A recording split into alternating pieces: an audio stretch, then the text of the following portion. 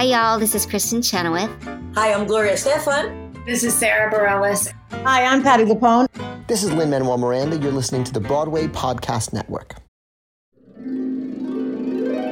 Hi, I'm your inner dream monologue, and you're fast asleep, so I'll be quick. Great job using the Colgate Optic White Overnight Teeth Whitening Pen before bed. When used as directed, it gives you a visibly whiter smile in just 7 days. So while I fly and talk to animals, you're removing teeth stains with ease. Sweet dreams. And when you wake up, keep on living life to the brightest. Colgate Optic White. Find it at all major retailers. This episode is brought to you by Shopify. Whether you're selling a little or a lot, Shopify helps you do your thing, however you cha-ching. From the launch your online shop stage, all the way to the we just hit 1 million orders stage. No matter what stage you're in, Shopify's there to help you grow. Sign up for a $1 per month trial period at shopify.com/special offer, all lowercase. That's shopify.com/special offer. Hello, it is Ryan, and we could all use an extra bright spot in our day, couldn't we? Just to make up for things like sitting in traffic, doing the dishes, counting your steps, you know, all the mundane stuff. That is why I'm such a big fan of Chumba Casino. Chumba Casino has all your favorite social casino-style games that you can play for free anytime, anywhere with daily bonuses. That should brighten your day a little. Actually, a lot. So sign up now at ChumbaCasino.com. That's ChumbaCasino.com. No purchase necessary. VGW Group. Void where prohibited by law. See terms and conditions. 18+. Hey, listeners. Kevin and I need your help. Yes, we need your help. Please, please, please. We need your stars. We need your reviews, you guys, on iTunes so we can start to climb those iTunes rating charts. It's simple. Open iTunes, click on the iTunes Store, search for Behind the Curtain, Broadway's Living Legends. Then click on Ratings and Reviews. Under the Customer Reviews, click Write a Review. Then let us know what you think from 1 to 5 stars. If you need some help, think of 1 star being Carol Channing and Paul Lynde in the road company of the last 5 years, and 5 stars being free front row tickets to Hamilton. Although, when you think about it, I actually would give 5 stars to the road company of Carol Channing and Paul Lynde in the last 5 years, because I think that would be awesome. I would love to hear... Can I hear Moving Too Fast as Paul? that's the one I really want. She's a chick's the goddess. Been through Erica Schwartz and Danica Weiss and the Handelman twins. So there you go. You can also leave a comment if you like. That's it. Your reviews. Send us your reviews, please. Friends. Thank you. Hi, I'm Rob Schneider. And I'm Kevin David Thomas. And this is Behind the Curtain, Broadway's Living Legends. Don't forget to follow us on Twitter at Broadway Curtain. And make sure to join our Facebook page at Behind the Curtain, Broadway's Living Legends. We're also excited to announce that you can now listen to us on Broadway Radio. A listener recently asked me if we still get starstruck. My answer is usually no. However, that is not at all applicable to today's guest because when I was growing up 3,000 miles away from Broadway in a town where nobody knew anything really about musicals, my mentor was a man who lived in New Jersey and educated me on musical theater history through his articles in Theater Week, Playbill, and Theater Mania. Yeah, me too, Rob, me too. In addition to his articles, he literally wrote the books on Broadway. He's the author of such essential reads as, here we go, Let's Put On a Musical, Broadway Musicals, the biggest hit and biggest flop of the season, 1959 to 2009, Strippers, Showgirls, and Sharks, a very opinionated history of the Broadway musicals that did not win the Tony Award, Broadway MVPs, the most valuable players from 1960 to 2010, and The Great Parade, Broadway's very astonishing, never-before-forgotten 1963-1964 season. He is an author. Isn't that amazing? I love it. I'm exhausted listening to that. He is an author, a critic, a historian, and the ultimate walking Wikipedia of musical theater. It is our pleasure to introduce the one and only Peter Filichia. Thank you, Peter, for coming. God love you. My God, what an introduction. God love you. I don't know how much of it is true, but anyway, go on. Now, we really are. I mean, we don't get starstruck, but I was very nervous coming to meet you today because of when someone writes so much and you read so much of that person's words, you do feel an intimate relationship a little bit, even though I follow you there, and you can't shut me up. I mean, I write all the time, so because musical theater is it for me. But I'll tell you. Did you always write? I mean, you probably studied it. Thing. I mean, I fell into musical theater so bizarrely, but in high school, I was known as this musical theater maven, and was somewhat respected for that, because even though this was the 60s and all of my classmates were listening to the Beatles sing She Loves You, I was listening to the cast album of She Loves Me. But there was a real respect. It was really quite odd, because they felt that I had highbrow adult taste. So I was really very much cherished as this strange being, but not strange in the worst sense of the word. Not bullied or anything like that. Nothing like that whatsoever. And what happened was I went to college, and I was walking up a stairway one day, and coming down the stairway was a guy that I had known in high school. He said, "I've just become editor of the school paper, and I know you love Broadway. Why don't you become our theater critic?" And that's how it happened. Wow. I took that stairway, Thank God he was coming down. Yeah, so.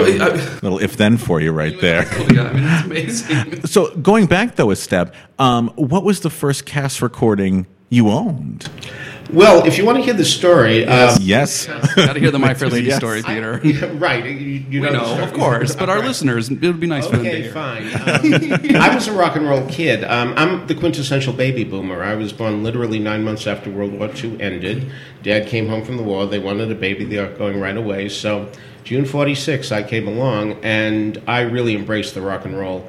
In 1955, when Elvis Presley was hitting, and I was crazy for him. But I love the novelty songs like The Purple People Eater, which I was savvy enough at that point, noticing that there was a lyric about the purple people eating purple people. It wasn't that he was a being that ate people and he was purple colored. No. He only ate purple people, so he had nothing to worry about. So I love that song quite a bit, and all the novelty songs really touched me. So anyway, in 1960 for Christmas, I begged my parents to get me a tape recorder so that I wouldn't have to spend 89 cents on each record, those little 45s with the big holes in the middle. And they had relatives down the street with whom they used to play cards, my parents, and I asked them if I could tape their kids' records. I didn't dare ask the kid because he was a bit of a juvenile delinquent, but that's another story. So they said, yeah, go ahead. And my parents gave me 3 rolls of tape, and if they'd given me 2, I wouldn't be here today because the rock records filled 2 rolls of tape, and they were still playing cards, and I had 1 tape left, and I didn't know what to do, and so I went to the parents' records, and the first one was the soundtrack to Gigi, which I recognized the logo. It had played in downtown Boston, where I'm from, for 2 years. We didn't see the movie. My father was a real rugged type with tattoos, a plumber. Oh, wow. We didn't go to Butch. We only went to Butch movies. So, it was always Maverick was the big show on TV on Sunday nights. So we never saw Ed Sullivan. So I never saw any of those musical sequences. So anyway, I put on the soundtrack of Gigi, and the overture was the most important sounding music I had ever heard in my life. I mean, I just couldn't believe how important it sounded. And the second song was Thank Heaven for Little Girls, which was a popular song on variety shows, which we used to have every night of the week in those days. And but the third song is the one that grabbed me. It's a Bore, in which Maurice Chevalier and Louis Jourdan traded notes on life. And Louis Jourdan, though he was a young man, was very old in spirit. And Maurice Chevalier, who was an old man, was very young in spirit. And they traded notes. And I just thought it was a very funny song. So after that one was over, I picked up the next one, which was the soundtrack to South Pacific. Again, I recognized the logo. It had played 2 years in downtown Boston at the Saxon Theater. We didn't see the movie, again, not for my parents. So I put that one on, and that one really intoxicated me too, especially, I have to admit, because it had the word damn in it. Now, ain't that too damn bad for Bloody Mary? So, I mean, I was that type of kid, so that was great for me. So I'm really interested now. The next one was My Fair Lady, which I had heard of because it was something people talked about, but the movie hadn't yet come to Boston. So as a result, I put it on, and this was the funniest of all. I mean, Henry Higgins' songs, and really it's very interesting now. I look back, and when I think of things like Why Can't a Woman Be More Like a Man and I'm an Ordinary Man, my parents used to fight endlessly, and I mean, I really saw the conflicts that were there in those songs in my parents' marriage. So this one I really related to, and my mother was a generous person, and she said, well, since you like this, so much, we'll go to New York this summer and you can see it. Now, we had been to New York many times, starting in 1954, and so every time we would go, we would walk down Broadway and I would see that movies were playing that were not yet in Boston. So I was aware that movies came to New York. New York was the big city, and they didn't come to Boston for a long time. So I assumed what we were talking about was the movie of My Fair Lady because, frankly, I just didn't know that they still put on plays. You know, think about it. I mean, once we had cars, nobody rode horses anymore. Once we had electricity, nobody used candles anymore. I figured once we had movies, they didn't do plays anymore. Why would they bother? I mean, that's the way it struck me. And so that July, when we went to New York, I expected I was going to see a movie. And it was really quite bizarre because my mother went to a ticket broker. The show was on Twofers by that time. It was 5 years old, but she went to a ticket broker, and she had to pay $5.95 for a ticket that was only $4.40 on the face of the ticket. Right. Wednesday matinee. We went to the theater. It was too expensive for her to go. I mean, it was just one ticket, you know. So, and the marquee says Michael Allenson and Margot Moser and My Fair Lady. And I'm thinking, wait a minute. The album that I taped said Rex Harrison and Julie Andrews. But the night before, I'd been watching Jack Parr's show, The Tonight Show, and he had on Trevor Howard, who was talking about his remake of Mutiny and the Bounty he was doing. And I thought, see, New York is so far ahead of Boston. Already the remake of My Fair Lady is in New York, and we haven't even got the original yet. And I was very excited to see the remake, because to me, at the age of 15, remake meant new and improved. Yes, totally. We learned later that was not the case. But anyway, so I go into the theater, and they hand me a cute little booklet, and I'm used to this. And I also know that I have to sit in a certain seat. When my mother bought the seat, it was H19, and she said, you're going to sit in the 19th row. And I was very sad, because I like to sit close to the movies. But, you know, we used to have some movies in Boston, Cinerama specifically, if you know what that is, where you did have to sit in a certain seat, and that's all there was to it. So I knew that in a high-class city like New York, you'd have to sit in a certain seat. So, but the usher made a mistake and took me to the 8th row, not the 19th row, and I was thrilled, and I hoped I'd get away with it because I like to sit close to the movies. But then I'm hearing strange sounds in the front, you know, very strange. It sounds like music, but it isn't quite. Now I know it's musicians tuning up. And the playbill says understudies do not substitute unless, and I thought, wait a minute, wait. Are there going to be people up there? And I remember turning to the lady next to me, who all these 55 years later I can still see in my mind. She still had a veil on. I mean, a matinee lady. I mean, I don't know why it was still on. She was in the theater. And I was going to say, are there going to be real people up there? And I thought, oh, please, you know, I mean, you know, shut up. She's going to think you're a moron. Just wait, and, you know, at 2 o'clock it'll start. Well, then we had a power failure, and I was just so devastated because I knew they would give me my money back, and I'd never have the nerve to ask anybody if there was really people going to be up there. Well, it wasn't a power failure. It was the house lights dimming, and I didn't get that. Now, younger people, when I tell this story to, always say, wait. When you go to the movies, the lights are up when you walk in, and then they dim when the movie starts. Yeah, not then. It was really interesting. Last night I was watching an old episode of I Love Lucy where she talks about Ricky taking her to the movies, and the movie starts at 7:22. And that's what used to happen in those days. There used to be a continuous loop, and, you know, you just walked in when you felt like it. There was no line, anything like that. It was a conventional thing that you would walk in the middle, you'd see the movie. When it started again, you'd say, oh, here's where we came in, and you'd leave. So that was a very common thing. So, you know, movies were always dark, the theaters, when you walked in. So this was a strange thing. Bum, bum, bum, bum. The curtain goes up, and I see what I now know to be a scrim. But it looked like a screen to me. There were all flowers painted around it, but there was an empty white space, and I thought, yeah, see, it is a screen. How could I believe in these modern times of 1961 that they would be doing people on stage? Then the screen was lit from behind. It looked like real people. I saw an actor sway a little, you know, probably out late last night, you know. And kaboom, you know, the scrim went up and my life has never been the same. Wow. True story, every bit of it. That's magical. Yeah. It's a great way to start. It really is, you know. I mean, and there's still part of me who is that little boy who went to that show. Oh, yeah. And I'll never lose that kid. Oh, yeah. I never get tired of it. You know, I mean, I've been on a lot of committees, and like Drama Desk and Theater World and Lucille Hotel, and it's amazing to me how so many people say, oh, I'm so tired of going. Oh, I've been going 3 times this week. You know, When I was at the Star Ledger for 1 year, our dance critic, Valerie Sudol, came up to me and said, I know you started a year ago today. I said, Valerie, that's amazing. How do you remember? She said, well, it was my mother's birthday last year. I was on the phone making arrangements to take her to dinner, and they said, get off the phone, meet the theater critic. So I know it's been a year. So she said, are you going on vacation now? Do you have a week's vacation? I said, yeah, next week. Where you going? She said, with the Caribbean and Europe in her voice. And I said, Louisville. Friends, relatives, a wedding, I understand. I said, no. I've never been to Actors Theater of Louisville. I'm very embarrassed by it. It's only an hour from Cincinnati. I'm going to Cincinnati play us in the park. There's a play they say is going to win a Pulitzer Prize.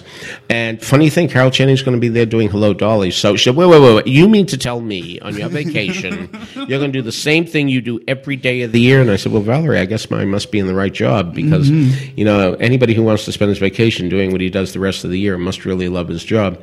I hate going. I've gone to Aruba. I've gone to Barbados. You can't even find a community theater production of Dolly there. I mean, it's just impossible. Why bother? It really is a goal to see theater here, there, and everywhere. I mean, I've seen theater in 43 states and 14 foreign countries, and I ain't done yet. Oh, man. That's right. How many nights a year would you say you spend in the theater? Well, ironically enough, here we are, and it's May 30th, and I use the traditional season of June 1st to May 31st is the season. So tomorrow night it will be 369. So it's more than one a day.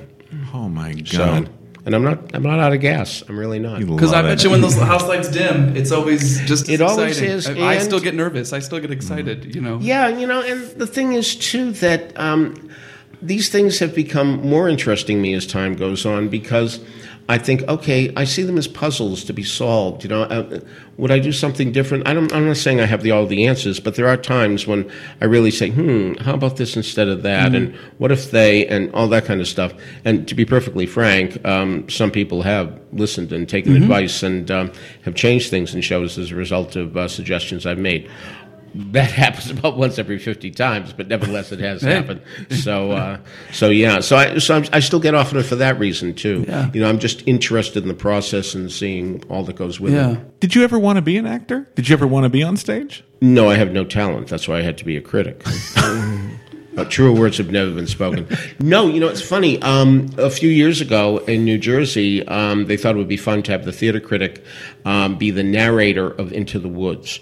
So they asked me if I'd do it. It was going to be a reading, and I thought, sure, we'll rehearse on maybe Wednesday and Thursday, and we'll do it Friday, Saturday. So we rehearsed for a month, and boy, we needed it, believe me. And this is not a reflection on the actors. What I mean is, it's hard to do these shows, you've done Sondheim. I don't have to tell you. So and here's the thing, as the narrator, I was fine, but when I had to play the mysterious man, I really felt like I was chasing a butterfly. I was trying to grab a butterfly, and I could never grab it. I can't get into anybody's character. I think I'm a decent MC, and I do it a lot, but as a character, I just cannot get into it. Can't do it. I wish I could. I'm impressed that you played both roles. I am too. I thought it was just going to be the narrator. How funny. Yeah. Do you play any instruments? I used to play the guitar when I was a rock and roll kid. Oh, yeah, when you were rock and roll, but then, once show music came in, and my parents didn't want they couldn't lug a piano where we were. So, and it's a good thing though. I think all the time, if I had ever learned to play the piano, I would have bored so many people singing show tunes day, night. Yeah, I just wouldn't stop. So I used to teach high school. One of my great thrills was one time I went into a rehearsal room because I was working with the drama club, and here's Mickey Reed, that's a woman. All of a sudden she sits down, she plays God Bless the Human Elbow from Ben Franklin in Paris. And who expects that? And I've never forgot that. It was such a bizarre thing for a girl. But I love that. That's how you can find a good friend, right? Yeah, the one. That's, I think, when Kevin and I were first teaching together, we did not know each other. We were doing an auditions class, and I had suggested to the student, you should do this from Brownstone. And Kevin's face perked up and goes, "You know Brownstone?" And I think that's our friendship. And I said, like, you should do He Had Refinement from Tree Girls in Brooklyn. And you were like, what? So it's those little obscure ones that... I just named He Had Refinement as a song I think women should do as an audition song. Yeah. I think We pushed that. people always talk about Adelaide Lament being the funniest song in musical theater, but I vote for He Had Refinement. Though again, I'm not a George Abbott fan, and it's amazing to me that when I saw Tree Girls in Brooklyn at Encores for the first time, in the first act, the dialogue explains that the man that she admires so much did get married, and that kills the joke. And He Had Refinement when he never told me that he had another wife. Whoa, that would tear down the house. But he castrated the joke by putting it earlier in the show, and I just thought it was the strangest thing. But yeah, He Had Refinement is a great song, and I really am proud of both of you for knowing that. I remember seeing Peter's Hasty Pudding show, the guy who wrote Brownstone, and back in the 60s, and I could tell he was a great composer then. It's really too bad that he went into plastics, as The Graduate urged people to do. I guess he took that advice. But, was he a great composer? He's good. Really good. His score for... All the Queen's Men about Catherine the Great was just sensational. So I've never heard that. No, it was a Hasty Pudding show, at Harvard University. So I might have a CD I can burn for you. I might. I might appreciate that very much. Very good. Yeah. Shelter. Yeah, I love Shelter. Well, we interviewed Joanna Merlin, and she had it sitting on her desk. And I said, what's that shelter there? What is that? And she said, you want it? You want to have a copy? And I said, would I? Yes, of course I do. It's funny because I remember only a 45 came out of it back in the 70s. They had recorded the entire cast album, but only a 45. And I was playing it, and at that time I had a 3-year-old child. That's how old Jason was at the time. And he loved the song, and he used to sing along with it. And I thought, there aren't many 3-year-olds in this country who are singing along from a song from Shelter. There just aren't. Fact. So, by the way, he's deeply ashamed of me now. I mean, he's a rock music kid. And just, is he? Just deeply ashamed of me. He did take after you a little bit then, Well, I mean, the irony is, like he always says about my girlfriend, she was at Woodstock, and he admires that. Nice. I was at the tryout of Jimmy when Woodstock was happening, so... I was looking through my records, and I found Jimmy, actually, and I didn't even know I had it. Oh, yeah. I'll never forget this. Jimmy opened in October of '69. This is a musical about Jimmy Walker, the mayor, and far less successful than Fiorello, who was a much more lovable character. But anyway... we came to town, my wife and I, and we're desperately looking for something. This was the year I learned you don't look for tickets between Christmas and New Year's. I didn't know that up until that point. Even though I was reading Variety, I didn't put 2 and 2 together. So we came up, and we're going here, there, and everywhere, and we can't get into Coco, and we can't, et cetera, et cetera. And finally, we're going to have to go to Jimmy. And I'm in line. There's no half price booth at this point. I'm in line, and it's like I'm going to my execution. It's like a firing squad because this show has just been hanging on since October. The grosses are lousy, but Jack Warner, the producer, believes in it. It's going to be here forever, and I'm just so discouraged I have to see it. And then from behind me, I hear a person say, they're closing Saturday, and then I had to see it. Totally. I had to. It was amazing that was the value system, but that's precisely what happened. So, I love that. It's wild. How did you get into teaching? My parents insisted. They were very dogmatic in that way. My parents were extraordinarily old when I was born, not by contemporary standards. My father was 40 and my mother 37. They had grown up during the Depression, and teaching was tenure after 3 years and all that kind of stuff. So that's they pushed me into it, and they hated my interest in Broadway. In fact, if somebody says, "What color was your kitchen in 1963? The obvious answer is, who remembers? It was yellow, because I still remember begging my mother, begging her to give me $5 so I could go see Tavarich at the Colonial Theater, and she put out the $5 bill and then pulled it back and said, "This is getting to be a very bad habit." So wow. All my friends are drinking 6-packs, but mine was the habit that was bad. So anyway, it was something that they really wanted me to do, and they were very, very powerful people in their own ways, and as a result, I just did what I was told. So that's what I did. But I did work with the drama club, which was fun, and wrote plays for the drama club.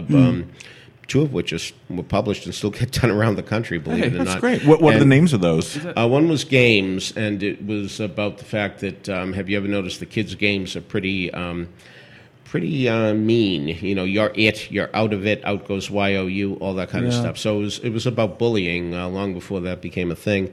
And the other one, of which I'm deeply ashamed, was it was called Danish Mauden, and it was Billy Bigelow. I'm sorry, the Starkeeper says to Shakespeare, "You can go back for a day. What will you do?" And he said, "Well, I think I'd write soap operas." So it was Hamlet as a soap opera. Terrible play, but still gets done. I shouldn't say that because it still gets done. Amazing. It's a wonderful play. Adam's Gift, that's another thing. Adam's Gift is a new one. What is that? When you're a theater critic, you see Christmas Carol a lot in December. Yeah. You see a one-man show, you see a musical, you see a straight play version, and eventually you see an update. And when I saw one that involved Eleanor Scrooge and her assistant Roberta Cratchit, and they have a kid named Timmy, I said, shit, how come nobody's saying, hey, your name is Scrooge, your name is Cratchit, just like Dickens, nobody's saying that. And I thought, gee, is there any way you could update Christmas Carol where the person who's the Scrooge character has never heard of Christmas Carol? Well, then he'd have to be illiterate. Well, and it started me off on a play. Now, it's funny. It was done in Iowa this past December. And so I go there, and we're going to have a talk back. And I'm sitting next to the director, and we're talking. And I don't know I didn't notice the actors, who I just saw coming out and sitting on a bench. He said, "Why don't you introduce yourselves?" And the first woman says, "Hi, I'm Emma Van Huysen, and I played Lisa." The second woman says, "Hi, I'm Donna Van Huysen, and I played Lisa." Wait, what happened? What happened was the actress who was playing Lisa couldn't do it. He called up two identical twins, said, "We need you in a hurry. You take scene 1, 2, and 3. You take 4, 5, and 6. Yeah, really. And the next night when I saw it, oh yeah, she's about a few pounds thinner. Oh yeah, she has a little higher voice. Is that amazing? Isn't it? I've never heard of that happening. Right there, too. I know. I love that. So yeah, Adam's Gifts. I think if we live long enough, we'll see productions because it is a different take on A Christmas Carol. Yeah. But what happens in mine is my Scrooge character. He's not called Scrooge. He's illiterate, and the reason he becomes a good character is because the Tiny Tim character teaches him about the arts, teaches him to read, teaches him to love the movies, plays, books, and that's what makes him a good person. That's fantastic. Because I believe that. I mean, we have all the answers, the arts. I mean, if only the politicians would listen.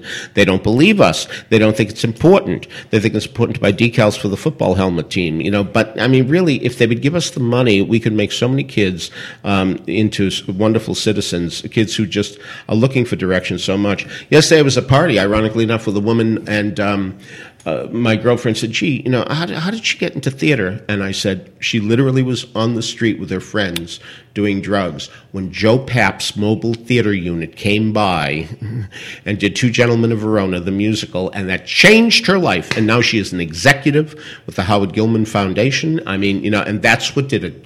If anybody thinks that all those trucks running around the city with Joe Papp didn't amount to anything, yes, indeed they did. That's at least one life that was saved, and I bet there were plenty of others. Yeah. So, I mean, we really do. I mean, and kids do better in school when they get involved with theater. I mean, it's just good all around. And as I always say to kids, they say the number one fear in life is speaking in front of people. Look at that. You've already conquered that. Yeah. As a result, there's nothing else to be afraid of. You're all set. So I think that's really quite wonderful. It means so much, and it's so bad that so many people don't really realize that we have all the secrets. Yeah. We do. That's really lovely. Oh, yeah. I feel energized. Good. I feel. Yeah, I got goosebumps. Good. Yeah, I got goosebumps. Like, preach, Peter, preach. Yes. Now you were teaching in the Boston area. Yes, Arlington. There's Boston, Cambridge, and then Arlington. So you were very lucky though, because you were so close to the Colonial Theater, where most musicals were going to try out before they went to Broadway. So the first musical I ever saw try out was I Can Get It For You Wholesale. And I came out raving about this Barbara Streisand. I told every kid in the street that this Barbara Streisand was going to be a star. And when that cast album came out, they had to hear this song, Miss Marmalstein. Oh my gosh. And 14 kids were piled into my room about 6 weeks later to hear the album. And I'm telling you, 9 seconds into the song, I knew I'd made a terrible mistake. They didn't get the Jewish humor. I mean, this is a very Roman Catholic community. They didn't get it, and I was the laughing stock of the neighborhood. I mean, for years I would hear, oh, you like that stupid. And the thing is, I mean, when I went to Madison Square Garden and saw 18,000 people there paying $350 a ticket, which was a lot of money in those days, and people waiting to get in and all that, I thought, Jeff Bates, Dickie Tompkins, Donnie Mahoney, Cosmo Nardella, you thought I was wrong. Here I am. It was a year and a half before I knew how to pronounce the last name until she was on Judy Garland's show. But she became an obsession with me because it started me on realizing that I could really spot young talent. If I may blow my own horn on this, I really do believe I'm good at that. And I'll never forget the time that my the woman who had become my wife, she was living in Baltimore, and I called her up and said, listen, I want you to come to Boston this weekend because the new Burt Bacharach musical, Promises, Promises, is going to be here. And I want you to see this actress. She's really good. She's at Harvard, and I think she's really going to amount to something. Her name is Susan Channing. So we went, and we saw Promises, Promises in the afternoon, and my wife loved the show, except she didn't like the voice of Jill O'Hara. She thought she was terrible. But and then we went that night to see Susan Channing in a play, a new version of Everyman, that way back when play. So anyway, time went on, and Susan Channing changed her first name to Stockard, and she got into Two Gentlemen of Verona, and we went to see her in the chorus. And then, as it turned out, she would play the lead in the touring company. So they were coming to Baltimore, and it was funny, whenever there was a tryout in Baltimore, like Applause or No No Nanette, or a road company I wanted to see, I'd always say, let's visit your parents. They want to see the baby, and that's what would happen. Well, anyway, for this one, it was really just terrible because my wife was working so hard that week and said, I don't think we can go. Lily, Stockard Channing, we've got to see her in a lead. And she finally acceded, and I had to drive down to Baltimore at speeds unknown on the Indianapolis Speedway. I'm telling you, to get there in time, to drop off the baby, to get to the theater just in time, and get in there and find that the role usually played by Stockard Channing would be played by Jill O'Hara. That was the beginning of the end, I'm telling you. True story. The look that she gave me can only be surpassed by the first performance of The Wiz in Baltimore, which we were at, which was just a disaster. And, my friends all were saying to me, you've got to bring your tape recorder down to The Wiz because we're never going to get a recording of this. Clearly, it's going to close in Baltimore. So we are depending on you. Bring that tape recorder and get that recording. Now, this is, 1975, and, the Two Gents was 1972. And, by that point, we had Lovely Ladies, Kind Gentlemen, and Ari, and Comedy, which closed in Boston. I mean, my wife really suffered through a lot of Cry for Us All. I mean, which was called 2 to Love in Boston. I mean, it was really, she was really having a tough time of it. So by 1975, it was really rough. And we were at the very first performance of The Wiz, and the director, Gilbert Moses, came out and said, listen, it's been rough. We're up. Somebody's been sick. We didn't tech until this afternoon. And I thought, oh no, another disaster. Oh God, but I've got to stay here and tape it. There's no way out. And we were in the very last occupied row. We were in row P, and we were on the aisle with the last people to buy seats, so there was nobody around us at all. Everybody was in front of us. And that turns out to be an important part of the story. But anyway, the moment the first act ended, I said, got to go to the men's room. And I just zoomed into the men's room, locked myself in a stall, knowing this was one place that she could not come and get me and say, we're leaving.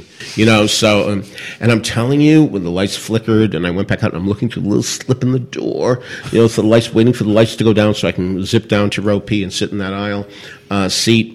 And the scene that started the second act, and it's still there, but it's much longer and interminable, but I have to tape the show, and my wife just bolts up, straight up, stands up, and just lies down on the floor, like in 102, 3, and 4, you know.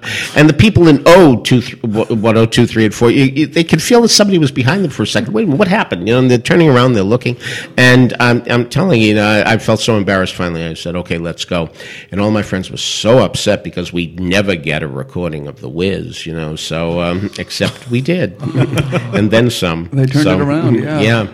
Yeah, they really did. That was perhaps the most dramatic trial. You know, everybody talks about Applause being in such terrible shape in Baltimore, and I don't think it was. I thought it was really good shape. I did not see Penny Fuller do it. I saw Diane McAfee, and I'm still wondering if at the curtain call, when she sort of upstaged Lauren Bacall's curtain call a little bit. Was that planned because of Eve Harrington? You know, I don't know to this day, but I do wonder if indeed that was something that was staged that way or if she made the mistake, but it wasn't long thereafter that Diane McAfee no longer was in Applause. Wow. One tryout I didn't see in Baltimore that my wife did, which is kind of interesting, was A Mother's Kisses, which Beatrice Arthur was in. Oh. And it took place both in New York apartment and a camp where her son went. Unfortunately, as my wife reported it, the camp set just wouldn't change enough for the apartment, so that Beatrice Arthur had to play the apartment scene with a big, enormous tree in the middle of the room that just would not leave, you know, so that was a problem. But I'm sorry I didn't get down there for that, you know, so go ahead. I was going to say, but you did get to go to the first performance ever of Company. Yes. That was really something. And I've often told this story, but Dean Jones, when he was singing Happily Ever After, was very upset. You could tell his eyes widened that the audience was not going along with this song that said happily ever after, a marriage was happily ever, living happily ever after in hell, that they weren't going. See, the Boston audience was, after all, very upscale, very Brahmin, old world, and this new style musical was not what they wanted at all. They had a wonderful time at I Do 4 years earlier, but they weren't taking to Company at all. And his eyes widened, and I'm telling you, when I heard he was leaving the show, I knew that he had made that decision during that song. And about 30 years later, I'm asked to go to the Alabama Stage and Screen Hall of Fame. Yes, there is such a thing. Specific. And he was being inducted because he's from Alabama. And I said, why'd you leave Company? And he said, well, I was doing the song Happily Ever After. You never heard of it. And I just thought, why do you hate me so much? And I knew I had to leave. And I said, I was there and I saw it in your eyes. Wow. By the way, for the record, another 100 people was in the second act during that performance. I think it was the only performance that happened. But I never knew that. The playbill does reflect that too. Oh, wow. So, yeah. Do you keep all your playbills? Yeah.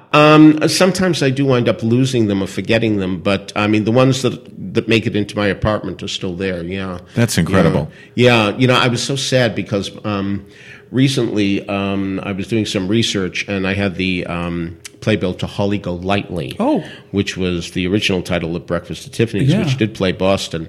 And, you know, it was so interesting because for years I remembered the score so well because people kept saying to me, well, tell us about it, because, you know, this was a legendary disaster. It didn't even open in New York.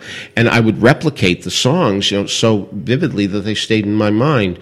And, you know, I put it down the counter after doing research, and there was a tiny bit of water in the counter. So after 40-odd years, it got a little water damaged. I was so upset, even though it wasn't a good-looking playbill. I don't know if you know about this, but sometimes they didn't want to spend the money for a picture or a logo, and they used to put, like, a soft-focus traffic on the cover, and that's what the Holly Golightly in Boston was. In Philadelphia, they had a picture of Mary Tyler Moore and Richard Chamberlain. By the way, I'll never forget the night I was in Angus, McAdoo, and there was a tremendous party, and I mean, we were all squeezing and trying to move, and I turned around, and I was face to face with Mary Tyler Moore, who had just done the same thing. She just squeezed around, and we are almost nose to nose, and all I could think of was saying, I saw Holly Golightly, and she said, did you? And I'm telling you, it was almost as if she spit out the words, you know. So it was the worst musical I'd ever seen up till that time. Believe me, it's been eclipsed thousands of times. But up till that point, it was the worst one I had ever seen. And that recording, they did, Yeah. But what was interesting about the recording is that you can listen to two different versions of the show on the recording, right? They're like, it's kind of like Choose Your Own Adventure. You want the Edward Albee one, or do you... Fascinating. It sure was. Recording does that, it sure but I didn't was. know that it played so poorly. That Oh, it was really did. Just, You know, I mean... such good base material. I mean, come on. Yeah, Truman you know, Capote. I mean, a lot of people do say they don't think it would make a good musical, but I see no reason why. You know, the best musicals are about big characters and or big events, and Holly Golightly's a big character. I mean, I still remember when I was in high school, longingly across the street, I was looking at the marquee of the Regent Theater where Breakfast at Tiffany was playing, and I said, oh, I really want to see it. And something happened. I remember they let us out of school early, so I was able to go. But I was so confused when I heard that, when it was revealed, Buddy Ebsen, I don't know if you remember this in the movie, but Buddy Ebsen comes to get her, that she's really Lulu May, this hick girl that he married when she was underage, and she's a mother of children, and she just completely left and reinvented herself.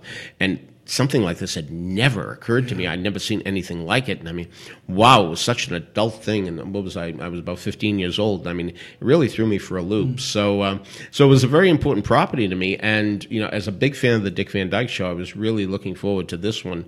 And it was really quite humiliating under the circumstances. Humiliating is the only word. I must ask you, what has eclipsed Breakfast at Tiffany's or Holly Golightly for you? Are you able to say the worst thing you've ever saw? You're so positive. You find so much joy in everything. One night January night, I was just walking home. I live on 56th Street near 8th Avenue. I was walking down 8th Avenue, and even though the marquee was dark at the Neil Simon Theater, and the plastics were still up for Kenny Loggins' Celebrate Me Home, there were a whole lot of people underneath the marquee, and the lights were there. So I thought, wait a minute, what's going on here? So I just walked, and I decided to walk in, and there was the ticket taker, and I just walked past him. He said, hey! I said, yeah? He said, you got a ticket? And as if it was the strangest question in the world, I said, you need one? Yeah, you need one. What are you talking about, you need one? Of course you need a ticket. So I said, fine. And I went to the box office, I gave my name, and they weren't checking. The guy pulled out a wad of tickets, you know, that was so long, and just gave me one. And suddenly I'm going in to see a show, and I have no idea what I'm going to see. I've never had this experience. It's so bizarre. Wild. They give me a playbill, and it's bisected. There are 2 titles on the playbill. So now we've narrowed it down to 2. It's either going to be The Return of Nimrod or Senator Joe. So, well, it turned out to be Senator Joe. And I think the scene where you actually were in Joe McCarthy, Senator Joe McCarthy, the terrible witch hunter in the 50s, the scene that was set in his stomach. I'm telling you, I can still see the look of those backdrops with the blood, you know, congealed and all that kind of stuff. And a character named Fatty Deposits did a dance in his stomach. All of this is true. All of this is true. So I think that's the nadir, actually. I mean, of course, you know, there are times when you go here, there, and everywhere to see productions that, I mean, inevitably, if you watch America's Funniest Home Videos, you'll eventually see a montage of Peter Pan's gone wrong, right. Or Superman's gone wrong, where they flying into walls and what have you. Not counting things like that. In terms of real... what's supposed to be artistry. Right. I think Senator Joe was the nadir. So, and you know, I wrote in my book that the marquee was not up, and so many people have sent me pictures of the marquee being up because it was up on the other side, but I came from the 8th Avenue. If you had come up from Broadway, you would have seen it. So they only did one side of it. So, but I didn't know that. So, but Senator Joe, I think, and you know, ironically enough, I later met the actor who played Senator Joe, who also played Mr. McAfee in Bye Bye Birdie in the Tommy Tune production that went out in the 90s. Oh, yeah. And I went to see the show in Philadelphia, and there was a power failure while he was singing Kids. And I said, you know, I was there the day of the power failure. He said, you know, honest to God, I really felt that I had died. there I was seeing kids, and suddenly everything, the lights, it was totally black, and I thought, I just had a heart attack and died. I mean, I think that's what happened. And luckily that isn't what happened. But I mean, but I do remember him fondly. JD something, I think it was. Hey, it's Kaylee Cuoco for Priceline. Ready to go to your happy place for a happy price? Well, why didn't you say so? Just download the Priceline app right now and save up to 60% on hotels. So whether it's Cousin Kevin's Kazoo Concert in Kansas City, go Kevin, or Becky's Bachelorette Bash in Bermuda, you never have to miss a trip ever again. So download the Priceline app today. Your savings are waiting. Go to your happy place for a happy price. Go to your happy price, Priceline. Hello, it is Ryan, and I was on a flight the other day playing one of my favorite social spin slot games on ChumbaCasino.com. I looked over at the person sitting next to me, and you know what they were doing? They were also playing Chumba Casino. Coincidence? I think not. Everybody's loving having fun with it. Chumba Casino is home to hundreds of casino-style games that you can play for free anytime, anywhere, even at 30,000 feet. So sign up now at ChumbaCasino.com to claim your free welcome bonus. That's ChumbaCasino.com and live the Chumba life. No purchase necessary. VGW. Void where prohibited by law. See terms and conditions. 18+. J.P. Doherty. Good for you. It's J.P. Doherty. He did Les Mis right before I was on the Les Mis tour. Yeah, he was the Thénardier forever. Yeah, I can see him in that role. Yeah. The first show I ever saw at the Neil Simon when it was the Alban was the second Broadway show I ever saw, and that was A Funny Thing Happened on the Way to the Forum. Now, it opened May 8th, 1962, and I was there August 1st. And, my memory of shows from back then are so much better than now because they were events in those days. Yeah. I counted them the days like a kid till Christmas. And I'm telling you, I maintain that as of August 1st, 1962, Zero Mostel was not fooling around yet, that he really played the show as what. On August 2nd, he might have, really done something terrible, but I guarantee you that he really did the script as was on August 1st, and it was just a tremendous experience. It's the second greatest performance I've ever seen an actor given a musical. First is William Daniels in 1776, I love him. And third is Robert Lindsay in Me and My Girl. Oh, yeah. I was reading an interview with you about maybe from 2001 where you had said that, and I'm wondering, since 2001, have you added any more names to that list? Well, nothing comes offhand, but I'm going to mention a very obscure thing because ever since I was a kid, I gave out my own awards. Not that anybody got any certificates or trophies, just what I thought were the best of the season, and I was really thinking long and hard after I went back to Bright Star. Was Carmen Cusack the best I've seen this season? Because I thought she was really, really good. But I'm still going to go with this little girl. I don't know if you know the show Merman's Apprentice. Do you know about it? We interviewed yes, Jim Stephen Brochu. Stephen Cole. Stephen Cole. Sorry. Yeah. It's a terrific show. And this little girl, Elizabeth Tita, who's the daughter of Lara Tita, who was in On Your Toes, gave such a great performance. I just can't take that award away from her. My friend David Wolf, by the way, God rest his soul, named the awards because I had pointed out that in the musical Quamina, the 1960 the Capitol Original Cast album, Quamina was actually the name that the guy was born with, but when he went to England, he didn't want to be African anymore. He wanted to really assimilate and be British, so he chose the name Peter. So that's why my friend David Wolf named my own personal awards the Quaminas, because my name is Peter. So anyway, not everybody gets a Quamina, though many more get Quaminations. So that happens. So. I think that's wonderful. Yeah, so I don't know. I don't know if anybody in the last century, in this century, has cracked the list. But certainly, I've seen a lot of memorable performances over the years that should be mentioned on the list. In terms of plays, Charles Dutton in The Piano Lesson was one that I thought was really great. Mm-hmm. In the last, that seems recent to me, and of course it's not. But it's amazing how quickly the time goes by. I mean, it's astonishing to me that something like Ragtime is already 18 years old. It's crazy. Yeah. So I mean, people agree on so little. They don't agree on politics, religion, food, movies, but every adult agrees time goes fast. Mm-hmm. And that's why you got to see these things when they're up. I mean, if you want to be a movie expert, you could do it in a year. I mean, you can see everything. You could rent. Friends will give you their videos, what have you. You can go to museums. You can do whatever you could really do it. Yeah. But for theater, you got to be there. when young people say, "Oh, you're so old," I say, "I wish I were 10, 20 years older." I do. I mean, because the things I missed, you know, I would have loved seeing those shows in the 40s and the 50s, you know, but gone forever, you know. And God bless cast albums, you know. I mean, because and I became an inveterate cast album collector. And again, with my parents who were so down on this, I can't tell you how many times I actually had to wear the cast album under my shirt while walking in, hoping they wouldn't notice, you know, another record. You know, so they were horrible about it, you know. And I still remember the time my father heard Carol Channing say "March, March, March" one too many times in the Motherhood song and "Hello, Dolly," and wanted to tip over the record player, but my mother did stop him. I mean, she didn't want that on her floor. She'd have to pick up all the mess. It had nothing to do with the record or the record player. It had to do with the mess that it would make. So yeah, it was really very hard growing up with people who just had no appreciation for this whatsoever. And you know, they resented it too because they felt it was a little high class and it was a little above them. You know, they didn't dare walk into these Shuba Colonial or Wilbur theaters. That struck them for high class people, and they didn't feel they were high class enough.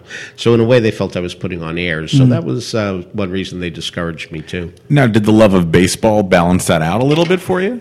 Ironically enough, after seeing My Fair Lady, I met my father and we went to Yankee Stadium and saw Roger Maris hit 2 home runs in the year that he broke the home run record of 61 records of home runs. I used to be a big baseball fan, and I had a goal of seeing every team play in its own stadium. And I only had one left in 1994, and that was Cincinnati. And I was going to go. I had all my reservations. Everything, all my bags were packed. I'm ready to go. And there was a strike. And what was really interesting was that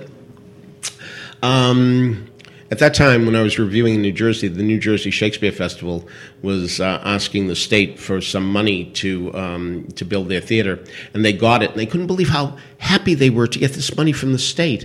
And all I could think of was, if you offered these athletes millions of dollars, they'd be insulted. You know that here's this theater trying to make a go of it, while athletes are getting so much money. And so I got off the baseball carousel at that point. If somebody had ever told me that I wouldn't know anything about baseball today, I would be really surprised, but I really don't. I have no idea who's in first place, and I just can't support it anymore. It's just not a good thing to support, because I really do feel it's working against us. We need money for the arts, and too much of it is going into sports. So I'm picking my jaw off the floor. That's just incredible. Just because the very. I mean, it's important. You know, we really have to educate people that this is a wonderful thing for kids to do. That they turn out to be better kids. They get off the streets. They learn teamwork. Yeah, I'll never forget this. I went to see a high school production of Annie, and I was asked to go because somebody's kid was in it. And at the end, I was about to go backstage. It was just after the show ended. I was about to go backstage, and what had happened was this very, very, very by conventional standards, unattractive girl who had played Miss Hannigan, very overweight. Again, not a pretty girl by any means. And there was Grace Farrell, a beautiful girl, beautiful. And there they were hugging and jumping up and down because they had just shared this experience that it had gone over so well. And believe me, if it weren't for this show, they would not be friends in real life. You know, I mean, that pretty girl would have nothing to do with this. But now here she saw this girl be so wonderful as Miss Hannigan. She saw this girl be so wonderful as Grace Farrell. A better story.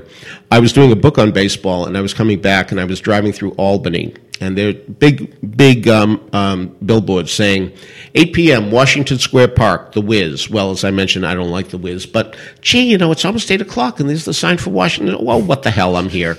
So I walk in. And there's an empty seat right in the first row, which is great. I love first row. So I sit there, and the show hasn't started yet. And to the right of me is a young black couple with a baby in a stroller. And both of them have their arms crossed. Yeah, and I know what happened. You know, this is the wife is saying to the husband, you know, I want to go see the show. I ain't going to see no show. You're going. It's free. I'm not going. Yes, you are going. You know, and they fought, and so there they are. To the left of me, the entire row is filled with very, very, very, very old people who are virtually asleep. And you can tell this is one of those, they bust in a community center, old age home, something like that. Okay, The show starts, and the black guy can't believe that this isn't, Ding Dong, the Witch is Dead, and he's saying, this music's all right. And he's really excited, at the sound that really speaks to him. Meanwhile, the woman to the left of me hasn't thought about The Wizard of Oz since 1939, and she's saying, the Scarecrow, that's right, the Tin Man. Well, anyway, there's some people who do this, and if you do it, it's fine. I'm not complaining. I don't do it. But there are some people who, when a laugh line comes, they turn to the person they came with and share the laugh. They look at each other. Yes. Okay. So the woman was looking at me, but I don't find The Wiz funny, so I'm not laughing. But the black guy is finding it funny, and of course he can't share it with the wife because he didn't want to come in the first place. Now he's having a wonderful time, and she's still furious because he's having a wonderful time, and he ruined her good time. So anyway, in front of me, these two faces are meeting. This old white woman smiling like crazy, this young black man smiling like crazy, and they're right in front of me, and I start crying because I am so moved by this, because and I know that if they were walking down the street approaching each other, she would avoid him because she'd be petrified. And that's true, or at least she'd be wary. So here it was. Art brought people together, people from different walks of life, different ages, different races, and it brought them together. And that's why we have to do more of this. That's why theater is so important. Yeah. It really is. It's wonderful. Hey, amen. Jesus. When did you begin your relationship with the Drama Desk Association? Yeah, back in 91, I started meeting friends who were with the Drama Desk, and they asked me to get involved as secretary, and that's a tough job. The other jobs are easier because secretary, you had to send out all the mail, you had to lick the stamps. They didn't have even stamps that you could press apply in those days. So I had to lick the stamps, and I had to mail the envelopes, and I had to send them out. But I don't know. Have you ever seen the movie "It Should Happen to You" with Judy Holliday and? It's a wonderful movie. I'm sorry, I'm wrong. The one I'm thinking of is the Solid Gold Cadillac. Have you ever seen that? I've seen Solid Gold Cadillac, yeah. Okay, so anyway, Solid Gold Cadillac is about a woman who, by the way, I recommend It Should Happen to You too, but anyway, make a great musical. Anyway, so the Solid Gold Cadillac is about a woman who has 10 shares in a company, and she keeps on going to stockholders' meetings, and they get so frustrated with her, they give her a job just to deal. You get her out of the picture, you deal with people who write letters to the company. Well, nobody's writing letters, so she starts writing letters to the people and saying, how are you, that type of thing. And eventually people like her so much that they vote for her to take over the company, and she does. So I decided, if I'm secretary, I might as well write cute little notes to people and, that type of thing. And I got to know everybody, and a few years later they made me president. So, so it worked there too. I did it for 4 years, and it was, I'll have to admit that one of the things is when you're president, you have a board. There are 8 people who come to meetings, and you have to be fair about this. People have to voice their opinions, because if they don't, they feel like they're not doing their job. Mm-hmm. So people have to say, no, I don't agree with that. And it was getting to be a bit of a pain. And then the Theater World Awards, John Willis, which was a one-man band at the time, he felt he was getting too old to do it, so he asked me to take over. And I did, and I thought, this is great, because, it's a one-man band. So being president is nice, but being king really hits the spot. So, but as time has gone on, we have a board now too. So, it's all the same. But, those were good days with the Drama Desk, and now I'm back on the nominating committee. But I'll let Charles Wright be the president. He does it very well, very well indeed. And, sorry. I was going to say, how did you get from Boston to New Jersey? When did that move happen? Well, what actually happened was. My wife, in 1977, after seeing too many bad shows, and other problems too, decided to dump me. She left me for a man who, by the way, turned out to be a transvestite. And I find it very interesting that of the 2 husbands, the one who loves Broadway musicals turned out to be the more masculine of the 2. But anyway, when that happened, I thought, I'm just going to seek my fortune and go to New York and see what happens. And it took a long time for anything nice to happen until I was walking. Oh, really? 10 years. I was walking down the street 10 years after I got here, and I saw Volume 1, Number 1 of Theater Week on the stand, and I went to my girlfriend's house. She's still my girlfriend to this day, and I said, I just saw this magazine called Theater Week, and I'm going to call them tomorrow, and I'm going to write for it. And, if you come to my house, you will see a million scripts, and you'll see the best plays and all that. If you go to my girlfriend's house, you will see books on the shelves like How to Make $1 Million by Tuesday. She's very into money. And this is not a criticism. I mean, she really does what she does very well. She's a literary agent, and she's very successful. But anyway, she said to me, no, don't write for Theater Week. They're not going to pay you much money. It's not going to lead to anything. Call up the Times and get a couple of assignments, and they will happily give you assignments. I said, yes, they will, twice a year. But Theater Week will indeed be every week, and that way I can really establish myself, and eventually I'll get a real job. And that's exactly what happened. Some years later, the Star Ledger in New Jersey needed a theater critic for New Jersey. And what was really great is my positive attitude about reviewing was one that they liked because they wanted the arts to grow in New Jersey. I can't tell you. I'm very influenced by Walter Kerr. Walter Kerr once wrote a sentence I'll never forget. He says, when I read what I wrote the night before, when I'm sitting at breakfast in the morning and reading it, I wish the show were as good as I made it sound. And I thought, yes, of course, because we go all the time.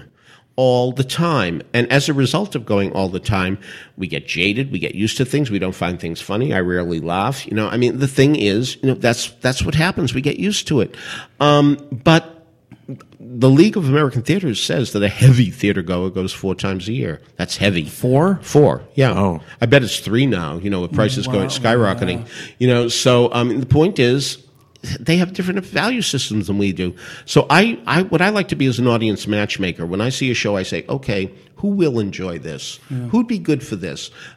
Years ago, I went to Teaneck, New Jersey to see a tryout of a musical that didn't ring my chimes at all. It wasn't terrible, I don't mean that, but it wasn't for me. However, I could see it was from the audience. I could see the audience really, really liked it, and I even wrote in the review the next day, the audience members were throwing their heads back in laughter so much that today they're going to have to be fitted with whiplash collars. And the next day, the artistic director of the theater called me. I answered the phone, Peter Felicia. You didn't like it, did you? And I said, no, Jim, I didn't. He said, I could tell, because, you were concentrating on the audience and all that. He said, but thank you. We're faxing out your review. That's how long ago this was. And we've already got people saying, oh, it sounds good, so on and so forth. They came out, they moved us to New York, the thing ran 12 years, I Love You, You're Perfect, Now Change, and obviously there was an audience for this show. And I want people to go to theater that pleases them, because I truly believe, it was true in my case, that if you get them used to going through the doors, they will come back. And then when they come back, what's really good is their taste will become more and more rarefied.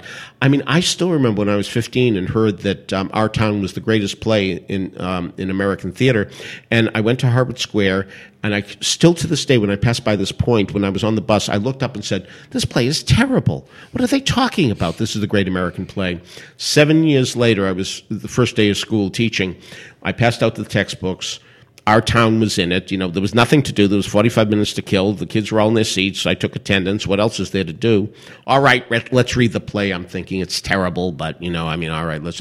Wow, it really got good in 7 years. He must have done a rewrite from what I had read, because, it was just so good now, So I remember walking out of the first production of Three Sisters I ever saw saying, this is terrible, and now it's my favorite foreign play. So, get people used to walking through the doors. That's an important thing. Let them have a good time. What's wrong with that? Mm-hmm. There's the young critic who wrote a review of one of the Christmas musicals that was here some years ago. I don't remember if it was Christmas Story or Elf or Grinch, or there was one other at that time too. And he wrote it as a letter to Santa Claus. Dear Santa, would you stop bringing these Christmas shows to town? I'm tired of them. And I said to him, you may be tired of them, but you get in free and you see them all. What you should be doing is telling the audience which of the 4 is the best that they should be going to. Yeah. That's what you should be doing. It's not about you, it's about the reader. Yeah. Now, John Simon and I have really tackled on this, and because he really believes it's all about saying what's great in art and all that.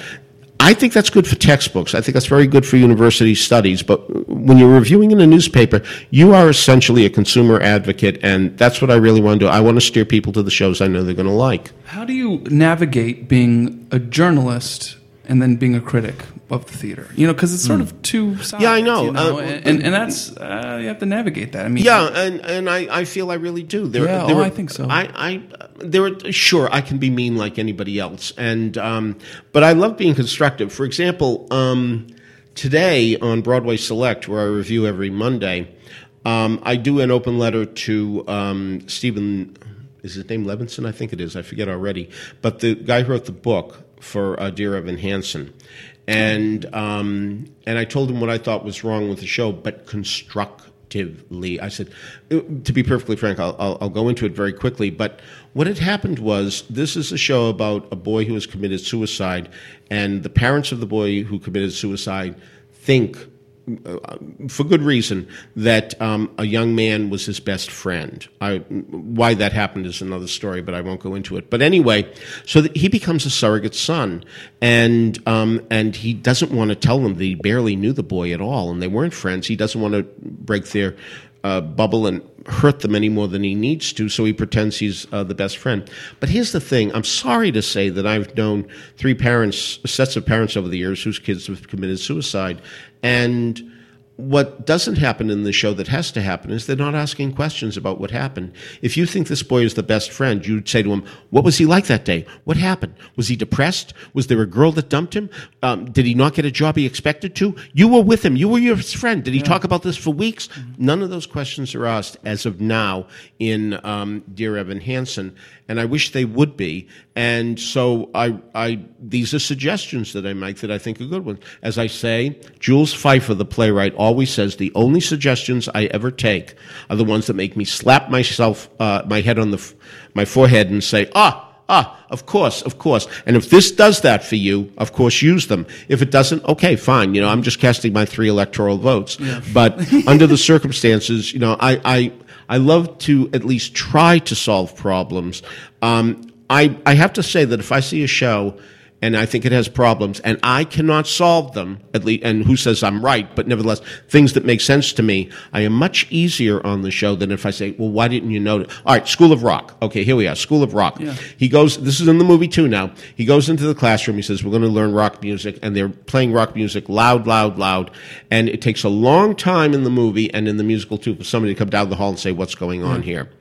What's the problem with having him show up the first day and have the principal say to him, oh, Mr. Schneebly, we feel terrible. A water main broke in your classroom. We're going to have to put you downstairs. I feel terrible. It's all cinder blocks. There are no windows, but what could we do? And that way nobody would hear anything. You know, I mean, it's such a simple solution to be. Of course, I know it's so easy to fix anybody else's show, but the fact remains that, you know, there's a solution. So when there's a solution, I like to make them. You know, it's not just a case of saying, oh, it's terrible. That's no good. That doesn't help anybody. No. You know, I mean, nobody sets out to write a bad show. Everybody thinks they're doing the best they can.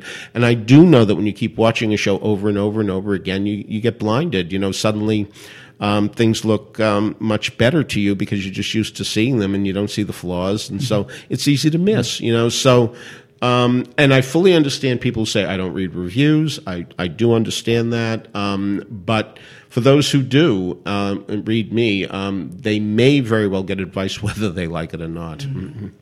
That's fantastic. Yeah. And also, speaking of advice, I want to talk a little bit about the books that you've written. And the first one I'd like to start with is Let's Put on a Musical. What was the inspiration for writing that book? Ironically enough, Frank Roberts, who taught at Arlington High and was the director there, had seen a book that had come out many years earlier, and it was a little dry and a little textbooky, but he said, you should do this. And I thought, okay, well, maybe. So, as I say, my girlfriend's a literary agent, and so I said, I have this idea. And she said, well, you know, I'll pitch it.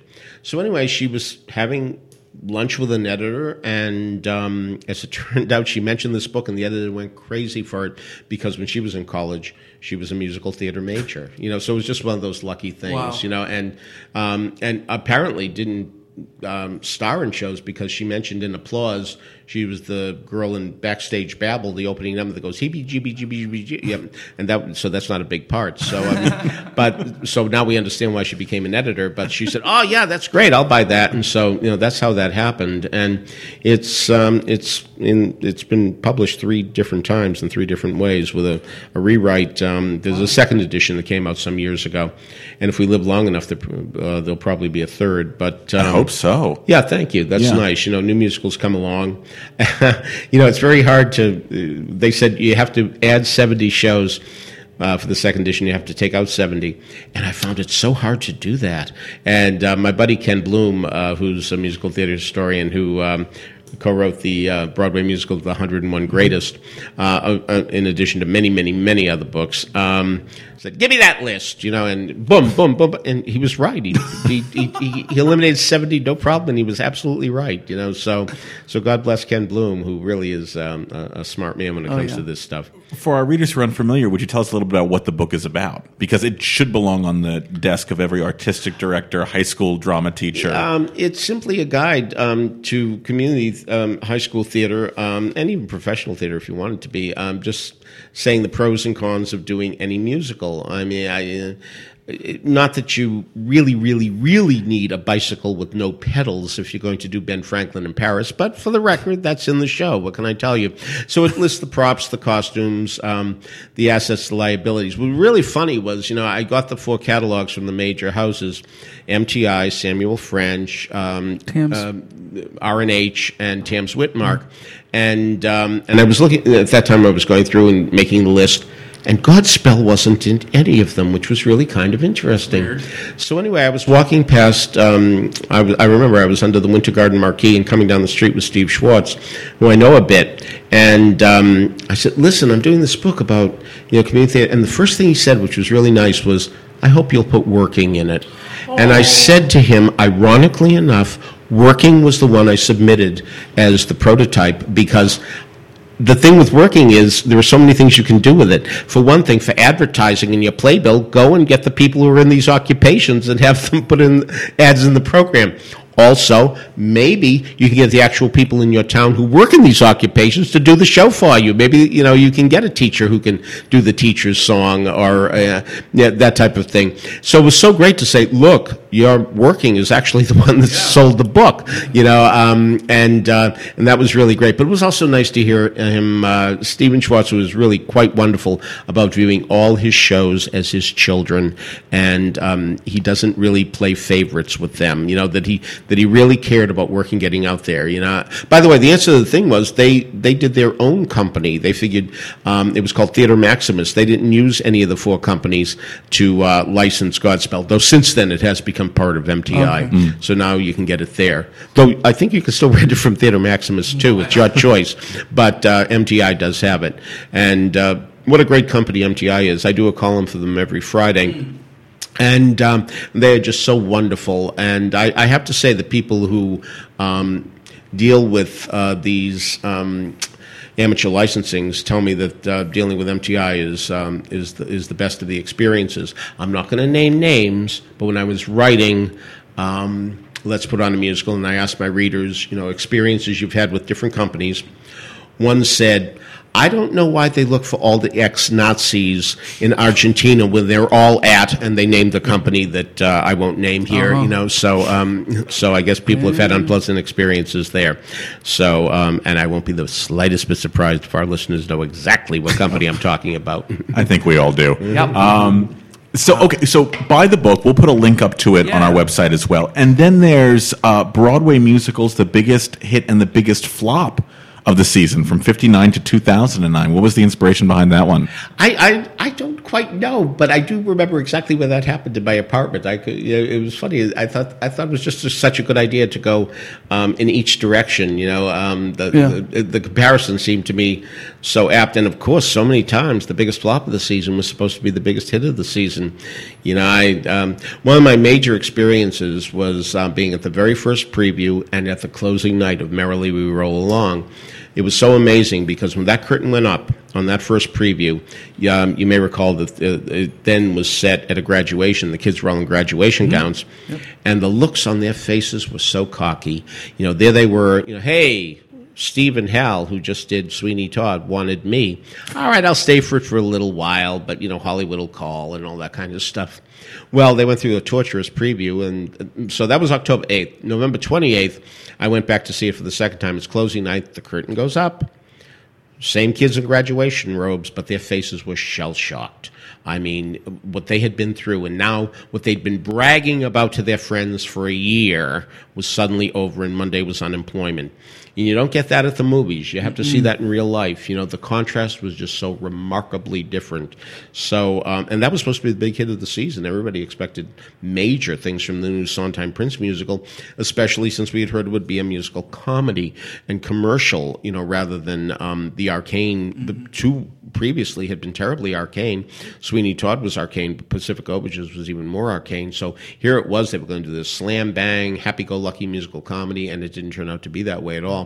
So that was one that was supposed to be the big hit of the season and wasn't. It's just so interesting to see how many surprises do happen, shows that come out of nowhere that you don't expect anything from. I will tell you that in 1965, when I was 19 years old, I met a young man who was only a year older who was already investing in Broadway shows. And I said, I got to do this. He said, all right, well, the next one I'm doing is called A Small World of Charity, and it has Gwen Verdon, and it has Bob Fosse, and Cy Coleman, and Dorothy Fields. It looks like Bob Fosse's writing the book. And then he called me and said, no, Neil Simon's going to write the book. So I said, yes, I will put in my money. So he said, they will not send us a script. They will not send us a score. We're too small potatoes for that. But if we want to invest at face value, we can do that. I said, absolutely. So we invested in the show. Okay. So that's Sweet Charity. Now, the next show these same producers are doing, the script came to us because we said, come on, we've invested now. We should hear a script or score for the next one. He said, all right, we'll send you a script. So the script came from My Best Girl, as Mame was called then, and we were reading the script. And here's the interesting thing, and here's what I learned the hard way. I did not know how to read a musical script.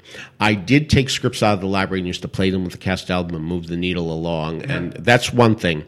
But when you're reading a script and you don't know the score, and you see You Coax the Blues Right on the Horn, Mame, da-da-da-da, Mame, da-da-da-da, Mame, it looks lousy, and so we turned it down. And I'm telling you, man, on April 29th, 1966, when I went to the Shubert Theater and saw that tryout and saw that script on stage, but I also realized what a terrible director I was. Mine was so phony and melodramatic, the production I had in my head. I was ashamed of myself. It was a real education. All right, but that summer, in comes the script to Welcome to Berlin. And I'm reading, and I see Beetle-deedle-dee, two ladies, Beetle-deedle-dee, two ladies, Beetle, and I wasn't worried. I understood that, that as a song it would play better when you had the music. Now, what's really interesting about investing in that one was the fact that there was a scene after, I hope our listeners know by this time I'm talking about Cabaret. But anyway, there was a scene after Sally and Cliff get together. At that time, there was a song called Roommates rather than Perfectly Marvelous. But then they went into the park. They went for a walk. This scene actually was in Boston. They went into a park, and they saw how terrible things were in Germany. If you know City on Fire and Sweeney Todd with the sheet and everybody behind it, that's what was going on. Prince had that idea 13 years earlier for Cabaret. And so you saw Hitler giving a speech, but again, just a shadow, just a silhouette. A woman came up, it was like she was 20 feet tall from the lighting, and said to Cliff, I will do anything for money. I will do anything you want right now, right here in this park, for money. But you have to give me money. But whatever you and there's Sally standing right next to him. She doesn't care. I mean, she's looking to get money any way she can. So it was a very powerful scene. Joel Grey played a guy in a wheel. You didn't know it was Joel Grey. A guy in a wheelchair who was asking for money. Pretending to be an amputee. I mean, it was a powerful scene, and it was really the scene that made me invest in Cabaret. And I'm much prouder of investing in Cabaret than I would have been investing in Mame. Mame's terrific, but Cabaret is a significant show. It's the missing link between the concept musical and the conventional musical. And more to the point, it took a lot of balls to invest in Cabaret that year because Breakfast at Tiffany's, Mary Tyler Moore, Richard Chamberlain, the guy who just finished writing the lyrics for Funny Girl and wrote good scores, Abe Burrows, who directed How to Succeed in Guys and Dolls and wrote the books, and that was going to be that. Don't forget, it was the same season that Mike Nichols, the hottest director, was going to do his first musical with the people who just wrote Fiddler on the Roof, and you had Barbara Harris, so that had to be a hit. And there was David Merrick producing Mary Martin and Robert Preston and I Do, which had to be a smash hit. You know, I mean, how many hits can there be in a season? And here was this show written by the guys who had written Flora the Red Menace, which is an off-and-on score. There are a lot of wonderful things in Flora, but a lot of strange things in Flora, too. And that show was a big flop. And don't forget, Harold Prince was directing, and he had never directed a hit. You know, Family Affair that he took over was a flop. She Loves Me, which we all love dearly, but let's face it, did not make money. Not only that, there was Baker Street that he directed, did not work out. Superman, which he directed, did not work out. So, I mean, it really was quite a leap of faith to invest in Cabaret under those circumstances, and especially with, you know, really no big names compared to the names that the other shows had. And a real Martin serious... Preston, Barbara Harris, you know, I mean, you know, so it really took a lot, and I'm very, very proud of that we knew enough in our youth that this was a special show, and that this was really going to amount to something. Yeah. So. And a much darker show than they'd ever Yeah, seen indeed. before. I mean, you know, really. Right. I mean, you know, I mean, it wasn't that long from Nazi Germany when you really think of it. I mean, so a lot of people, and, you know, the audience at that time was pretty much New York Jewish, and would they embrace a show where swastikas would be on stage? You know, it really was risky, but I am very proud that we saw the worth in it, and that I learned the experience from Mame and how to write a musical. So that was significant. Yeah. That's fascinating. Yeah, it is. Yeah. I love how you just see the potential in things. Most people look at all the negativity and the fact that you could glean that this was going to be something powerful and important. I'm not sure there are any bad ideas. It really is in the execution. I think Sondheim certainly has helped to teach us that, because we wouldn't have expected. It's just so interesting. You look at some movies that talk about Broadway. I mean, for example, the movie Avanti talks about there's going a musical of the sinking of the Titanic. You know, it's going to be called Splash! Exclamation point. By the way, the exclamation point joke is far overdone. I've actually done a study of this, and there aren't that many musicals that use exclamation. We were just talking about it and yesterday, and we were recording mini podcasts, and we were thinking, why? You know, because well, Donnybrook. You know, we're talking about Sherry, right? Sherry. You know, we were talking about Sherry, and then, but we thought, was it really Oklahoma the first one? I mean, what? How did it get started? Was the first one. It certainly was the one that everybody paid attention to, but there's no question that's an overdone cliche, and you know, it's something that really rankles me tremendously, because it indicates the type of knee-jerk reaction that Broadway musicals try to make themselves more exciting than they are, and that's too bad. Lee Adams did a wonderful lyric for a musical called A Broadway Musical. It only lasted one night. I saw it 3 times. But anyway, it had a wonderful title song. Have you ever heard it, the title song? I have not. I've heard songs from the show. I've never heard the title song. The title song's terrific, and it's something like The Glorious Sets, The Nifty Costumes, A Broadway Musical, da-da-da-da-da-da-da-da, A Broadway Musical.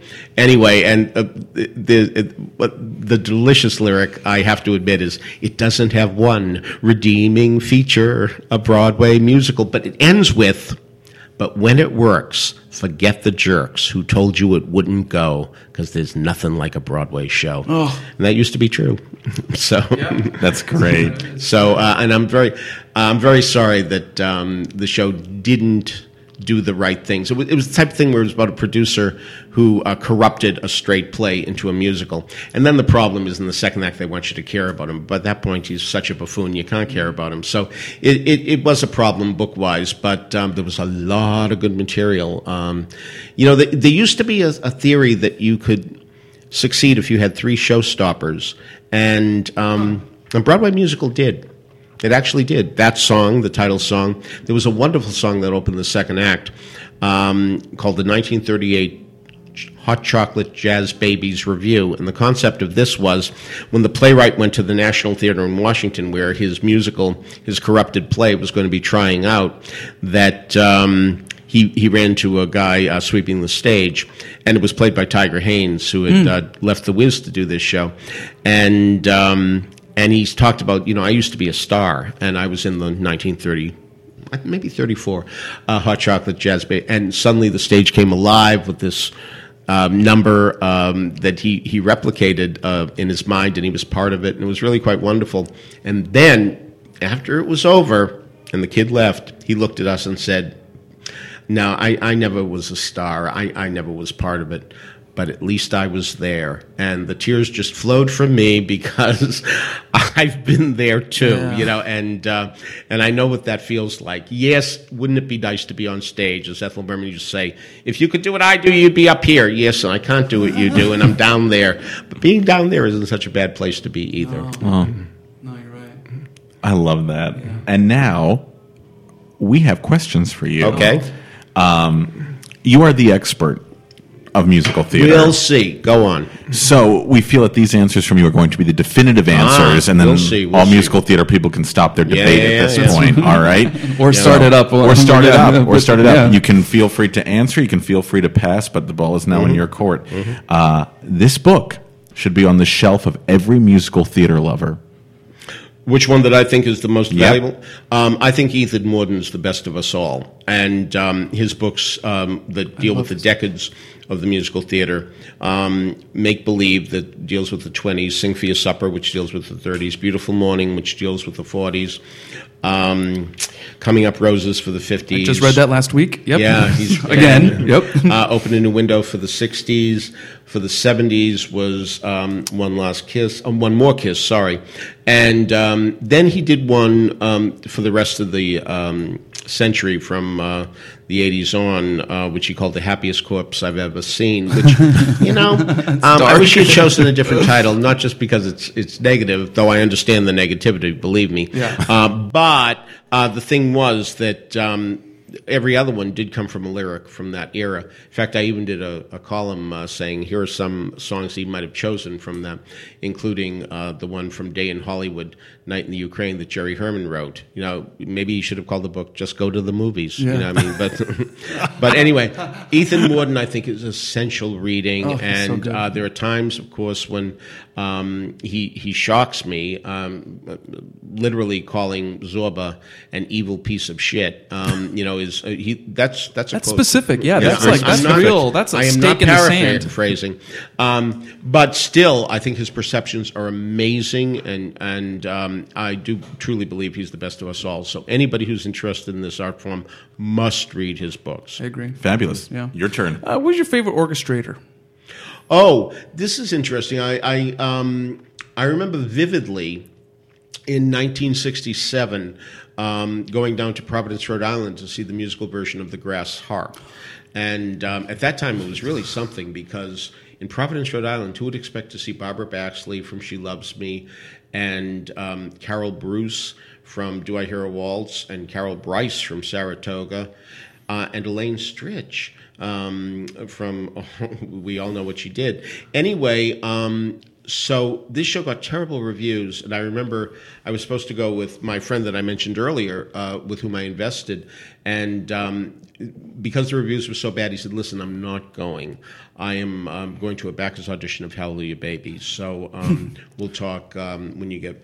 And I found a friend who was willing to go down with me, and I will never forget this, that we were lost and we were looking for directions, and I went into this drugstore, and my eyes met with a girl who was with a guy, and I'm telling you, it was an amazing connection. And she gave me directions like 6 times, as if to say, "Take me away from this guy, you and I, we belong together," and I had to go to the show. And so I'm really angry because the show's got bad reviews and all this kind of stuff. Well, the overture begins, and I am telling you, the moment it happened, I said, "Who did these orchestrations? They're phenomenal." And I look, and for the first time ever, I see the words Jonathan Tunick. Yeah, he did them there. He didn't continue with them as they went on.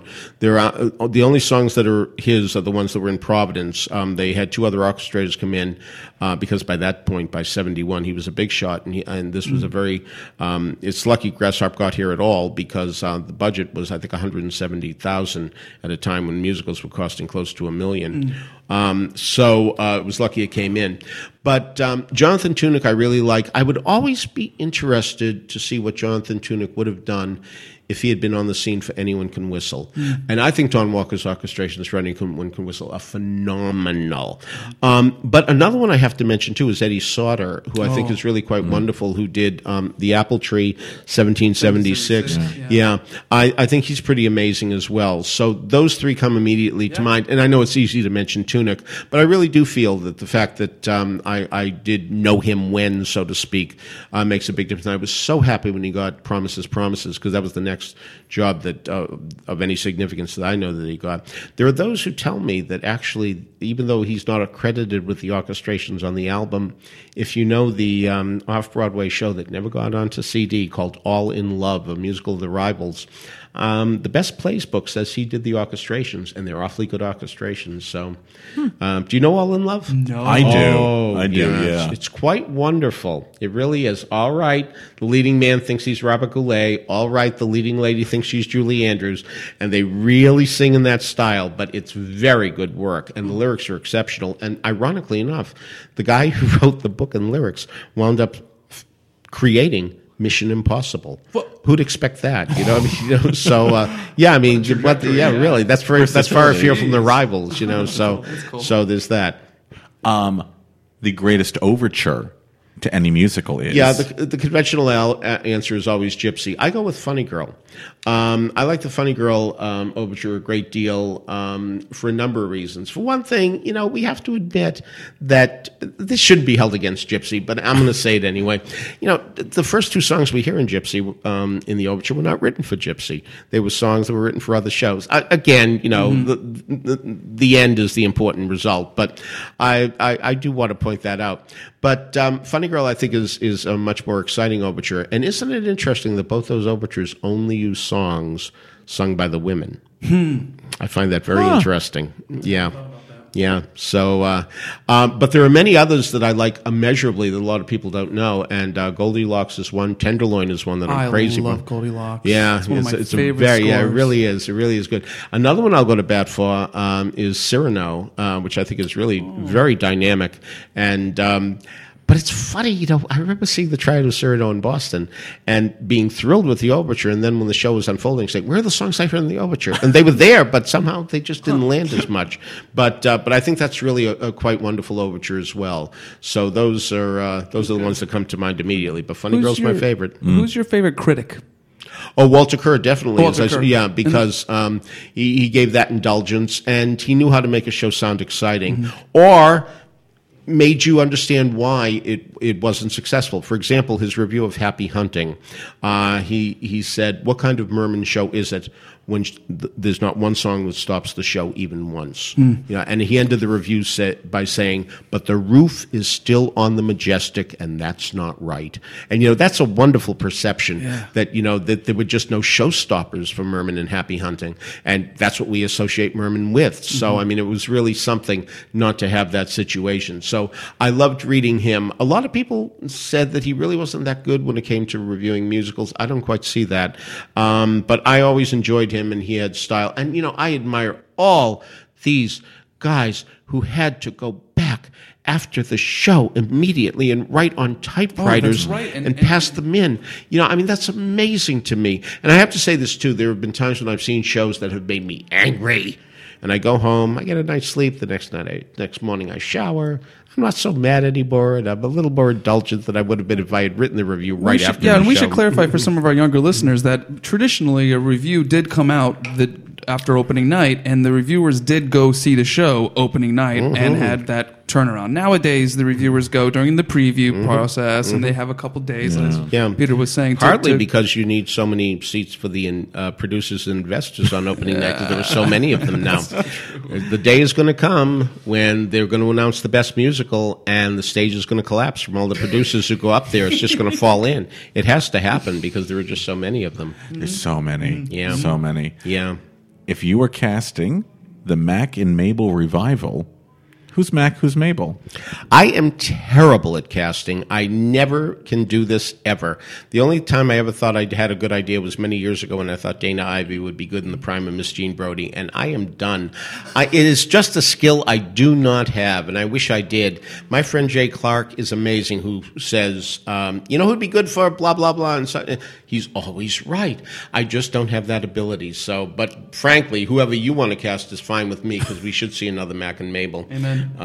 It's such a wonderful score, and I have seen it a number of times. I'm amazed that I've seen it twice in England, 2 different productions, many years apart in England. The first one that was done that got the cast album, and then John Doyle did one some years ago that was very reductive but very good. And I'll see Mac and Mabel anytime. But I'm sorry to let you down. I'm just terrible at casting. No, we'll call Jay and he'll give us an answer. And Jay will solve it in no time at all. I guarantee Who's your favorite Golden Age performer, male and female?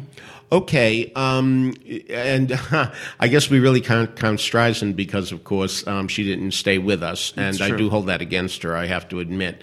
So ironically enough, I only saw the great ladies once. I only saw Mary Martin in I Do, I Do. I only saw Ethel Merman in the revival of Annie Get Your Gun, which is an interesting story, too, because, again, I was still only learning about how tickets were sold, in the sense that I was reading Variety and I saw that, these are arbitrary figures, but that Annie Get Your Gun sold out at 80,000 a week, and they were taking in 60. So I assumed that every performance was 75% full. I didn't know that on Tuesdays it was 40% full, and on Saturdays.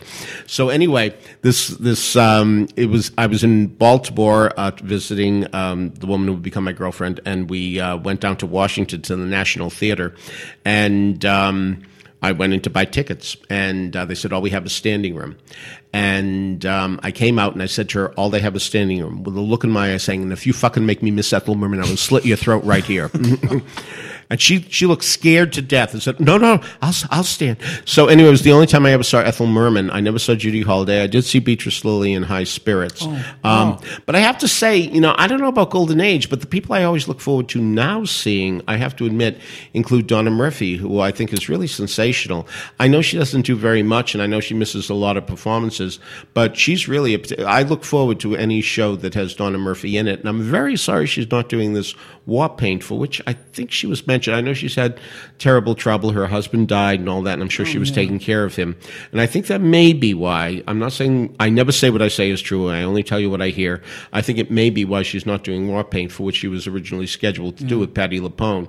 I got off on the wrong foot with Patti LuPone. I saw her in The Baker's Wife in Boston, and there's all this talk about, have you seen The Baker's Wife? She is so beautiful.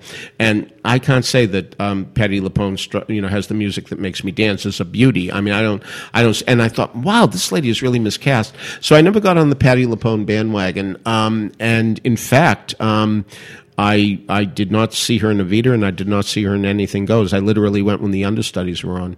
So she's not a particular favorite, though that's not the question you asked by any stretch of any imagination. But for males, it's always so much harder. It really is, because so much of musical theater is tilted, well, conventionally anyway, not necessarily now, but tilted towards women. Certainly when I was growing up, as Ethan Warden calls the big lady shows. But yeah, Robert Preston did have that magnetism, and even in a show that wasn't a great show like Ben Franklin in Paris, I mean, he gave it his all, and I really regret that one time when he was staying at a hotel, I was working at the front desk, and he passed by, that I didn't talk to him, because I'm told he was such a wonderful guy with fans, and I bet we would have talked for a long time, and he really would have appreciated, somebody who had seen Ben Franklin in Paris, and yeah. So he was really marvelous, and so that was my favorite male Golden Age poem, and that's unfortunately too obvious an answer, but it's the best I can do. No, that's good for me. Are we living in a new golden age of the American musical? Yes and no. We're certainly living in an age where people are more aware of what's going on in musical theater, and I know that certainly High School Musical and Glee has helped that along. However, I will sound very old-fashioned, and I will sound like an old man who, when I was a kid, used to say to me, Floridora, that was a show, not what they're producing today. But But I'm afraid, I am a person who likes wit in lyrics and craft in lyrics, and we're getting shows now where M's rhyme with N's, which don't, and plurals rhyme with singular, which don't, and the lyrics aren't just as specific anymore. I was on a panel once, and I was talking about the fact that it's really sad that, Spider-Man is the type of show we're getting. And Elizabeth Vincentelli of the Post said, well, excuse me, but back in 1966, there was Superman. And, you never think of the good answers until 3 days later. And so now I have the answer to that. Okay, let's look at that. Superman opened to a review from Stanley Kaufman of the Times saying it was the best musical of the season. Spider-Man opened to a Ben Brantley review saying it was one of the worst shows of all time. Okay, Superman ran 3 months, Spider-Man ran 3 years. And let's take a look at what Lois Lane sings in Superman, where she talks about how she wished she wasn't in love with Superman. She's going to give him up because she wants a man with both feet on the ground. That's a great lyric, because, of course, Superman flies. So give me a lyric in Spider-Man that's nearly as good as that, and you're not going to be able to.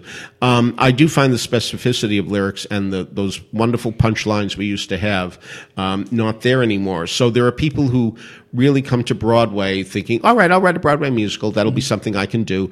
And they really don't know how to do it. But they're such big superstars, nobody can tell them anything. They really don't want to take advice. And again, I know I sound 605 years old, but still, I feel bad that the musical theater today will do anything, anything, to get young people in the theater, and that means giving them stuff that appeals to them. When I was a kid, what I loved about musical theater was that it was sophisticated. Now that I'm sophisticated, I have to go to the theater and see children's shows, in essence. I mean, kids' material.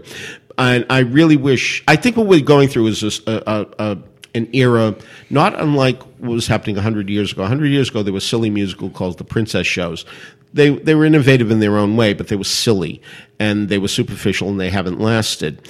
And eventually somebody said, no, the musical theater has to grow up. And it sort of started with Showboat, though the lessons of Showboat weren't really learned in 1927. It wasn't until Oklahoma came around. Well, you know all this. But anyway, my point is that I have a feeling that long after I'm dead, somebody's going to say, it's time to stop these crummy musicals like Evil Dead.